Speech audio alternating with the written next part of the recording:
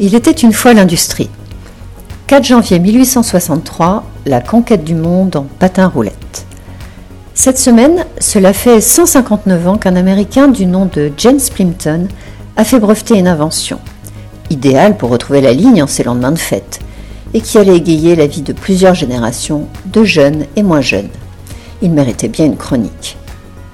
Si James Leonard Plimpton, né à Medfield, Massachusetts, le 14 avril 1828, passe son enfance dans un milieu agricole, il ne se passionne pas moins pour la mécanique, au point de s'aménager un atelier dans une remise de la ferme de son père.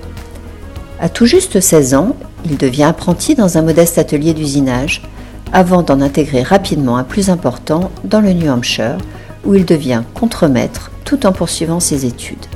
À 21 ans, il ouvre avec son frère une entreprise de construction de machines à Westfield, dans le Massachusetts, avant de rapidement déménager à New York pour s'occuper de la succursale locale de leur société.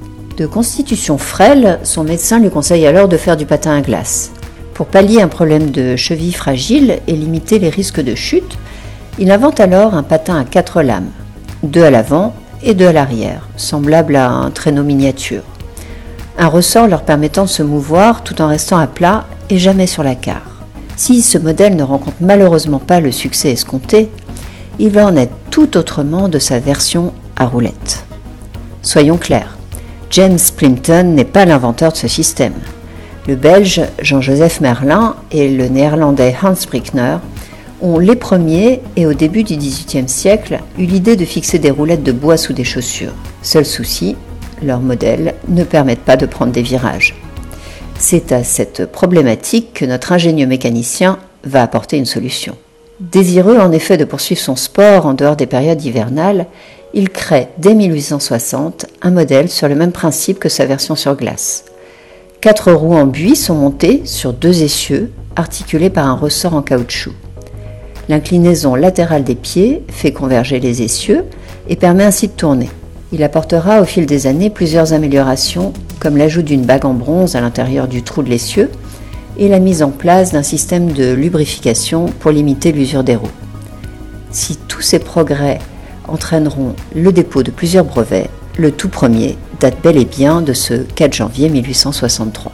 Afin de promouvoir ces rocking skates, en français patins à bascule, vendus dans un premier temps exclusivement à des propriétaires de patinoires qui les louent à leurs clients, il a l'idée de créer la New York Roller Skating Association et d'ouvrir ses propres skating rinks. Il dessine ainsi et construit personnellement celui de New York, situé juste à côté de son magasin. Ciblant plus particulièrement une clientèle riche, il donne à la pratique du patin à roulettes une image noble et distinguée. Des représentants du clergé, de l'armée, du monde politique ou de la presse, des principales organisations américaines du secteur et de la noblesse européenne sont invités et intégrés dans l'association.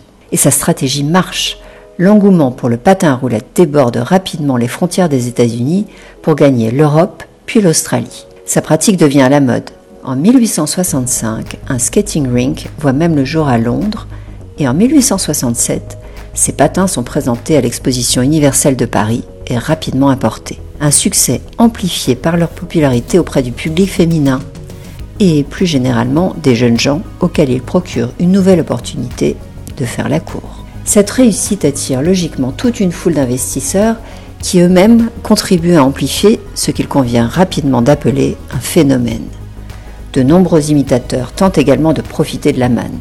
James Plimpton, devenu riche, les poursuivra systématiquement jusqu'à sa mort en 1911.